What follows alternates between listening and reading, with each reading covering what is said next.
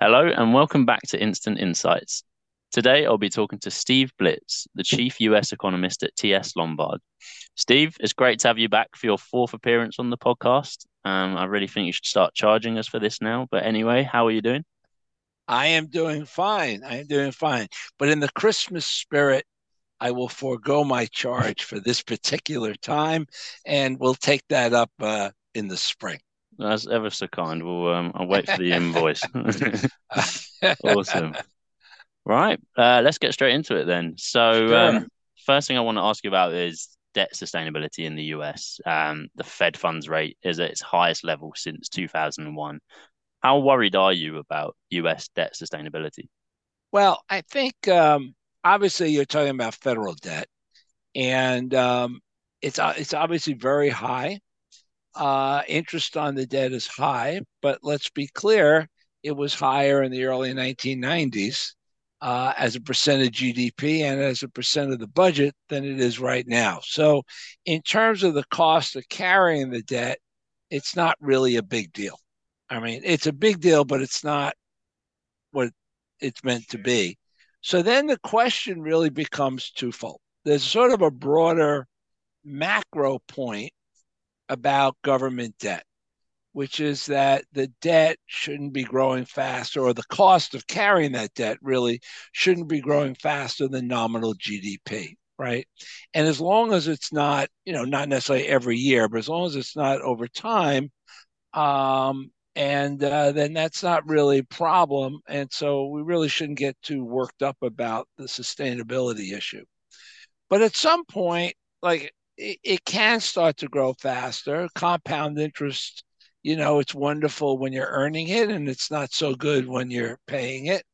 And so it becomes problematic. Now, you should never really raise taxes to pay down debt because all you're really doing is transferring money from one pocket to the other, right? In effect. Mm. So it's really not necessarily the best move in the world. Um, and but I think the point I want to hone in on is this: what is the debt for? Right. In other words, what are you borrowing as a nation, as a person? What are you borrowing for? Right.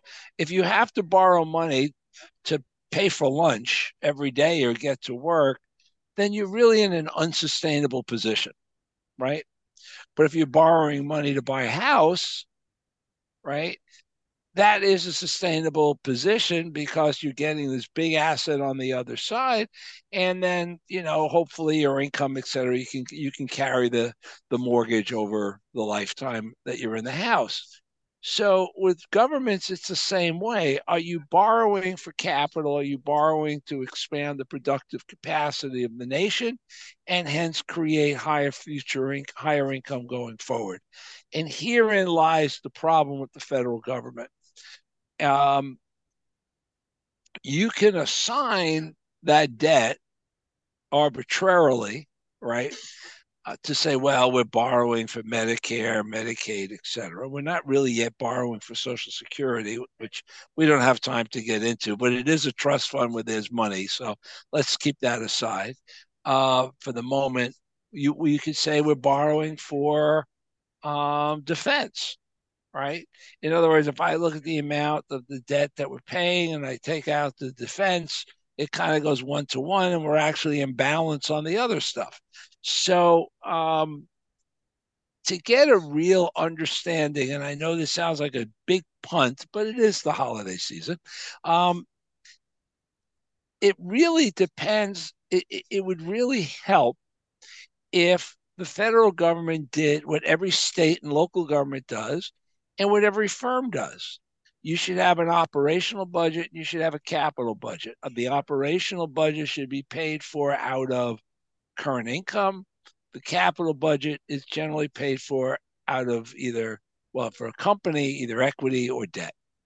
And if you do that, then now you can assign the debt to the capital, and then you can begin to understand whether or not this stuff makes sense in terms of what you're getting into debt for, and whether it is going to produce the income down the road that you expect. Right now, in the past, that was always a hard asset, right? Like in the mid 50s, they built out the interstate highway system, which, by the way, they did not tax for, and they paid for it theoretically down the line with the Highway Trust Fund, which was basically gasoline taxes, and that was the only way Eisenhower could get to fund it with the Republican Congress. Today, it's more. It's people argue different things. Well, if we're borrowing money to educate people, if we're borrowing money to do things like that, we are increasing the productive capacity of the nation going forward. True, I suppose.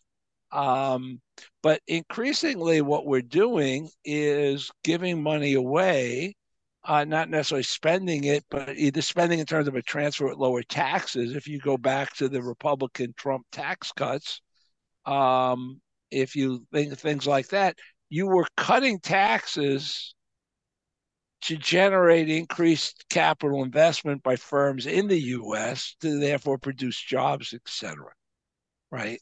Right. So, as a very long answer to a short question, but I'm not worried about the sustainability issue until the cost of that debt starts accelerating faster. And I don't mean over in a year or two, but over time, starts accelerating faster than nominal GDP.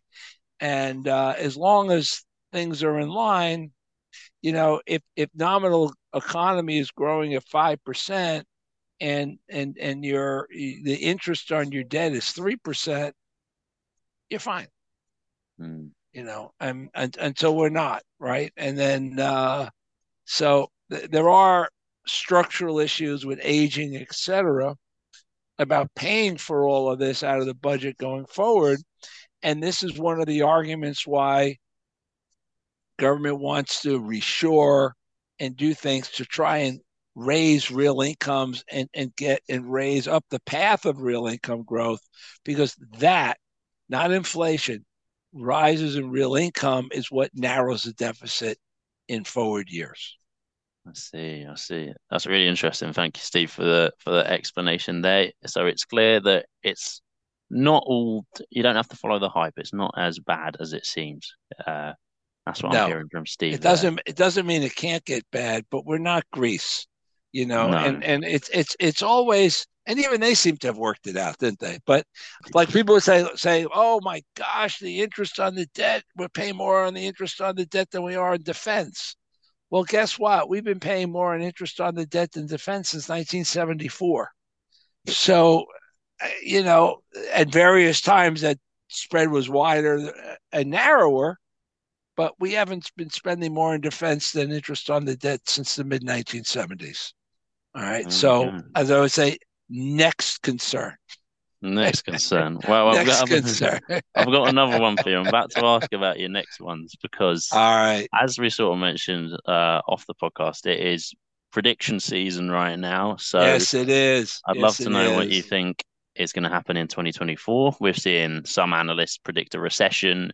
Do you agree with this? I think the economy is going to avoid recession, but that doesn't mean like it's not going to feel like one. And I think we're going to, in the first half of the year, I think growth is going to be maybe 0.3% in real terms. I think the unemployment rate gets up to 4.5%. And I think one of the things that keeps it more mild than first of all, 08, 09 is not the normal recession, right? And I think for a lot of listeners, that's the only recession they've really lived through in terms of their adult, their professional lives. But this is that's a once every 40-year kind of event, right? It's not every recession's like that. 01, 91, 92 are more typical. So I think that this will be more like that or even milder. And I think it's going to be milder because the Fed really in this coming year is not going to accept recession. And as long as inflation is trending lower and inflation is under 4%, which it seems to be now on a run rate, they're happy to sit on the shelf here. They've got a 2-3 year runway until inflation gets down to 2%, right? The last steps that we got, we'll get new ones next week, but the last steps we got were back at they didn't have 2% inflation until 2026. So with that long runway, they're looking at the current year, and you read what they're doing. They are much more biased against recession than anything else, right? And so if they see the economy begin to wobble, they'll come in and ease fairly quickly, and get rates down probably below 4%. The funds rate, I mean, they could probably drop the funds rate now 100 basis points given the current run rate on inflation, and still claim that they're being restrictive. So mild recession because the Fed's going to come to the rescue, and rather than an overhang of debt, which we had in 08, 09, which causes a long runway for recovery, we have an overhang of liquidity, and they're going to let that liquidity go. And, because once they drop real rates at the short end, that money that's being held back starts entering into the system, and you're just going to get a lift. And, that's going to be an inflation problem. And that's a late 24, more likely 2025 problem. But they'll deal with that then. So mild recession followed by recovery, because the Fed's going to get in there pretty quickly and react accordingly. Thank you, Steve. Yeah, that's a really interesting take. Finally, I just want to ask you about interest rates, of course. December, we've got an FOMC meeting coming up. Right. What can you see happening? What is going to take us into the new year? Well, I could see, given it's a mid-December meeting, that they'll probably have some cookies and some champagne at the FOMC, and sort of toast themselves and toast to the new year and congratulate themselves on a job well done. I'm not sure how great of a job they've really done, but in any event, I don't. First of all, they're not hiking; they're done hiking. And I think that they're really much more biased to ease than to hike. And that's one of the reasons they bellow even more. There's an old story, the old saying that the tougher they talk, the easier they are. The easier they talk, the tougher they are. And they're talking tough, but when you look at what they're actually doing, they're fairly easy. And they're not easy yet in terms of the level of the funds rate relative to inflation, but they recognize that, and they're poised to ease. They'll hold where they are now for the moment. But let's say we get a negative number on employment on Friday, and I'm not predicting one, but I'm just saying, as a for instance, if we get a negative number, boy, you're going to see they won't ease in December, but there's going to be a lot of pressure on them to ease at the next meeting if the December employment numbers follows on with another negative, right? And I think, we got the question earlier, wondering whether or not how I'm different, how we're different from consensus on the Fed. And the consensus on the Fed is that growth continues, but inflation continues to work its way lower. And as it works its way down, the spread between inflation and the funds rate grows, and it grows to a point where the Fed has to adjust the funds rate down just to keep real rates constant.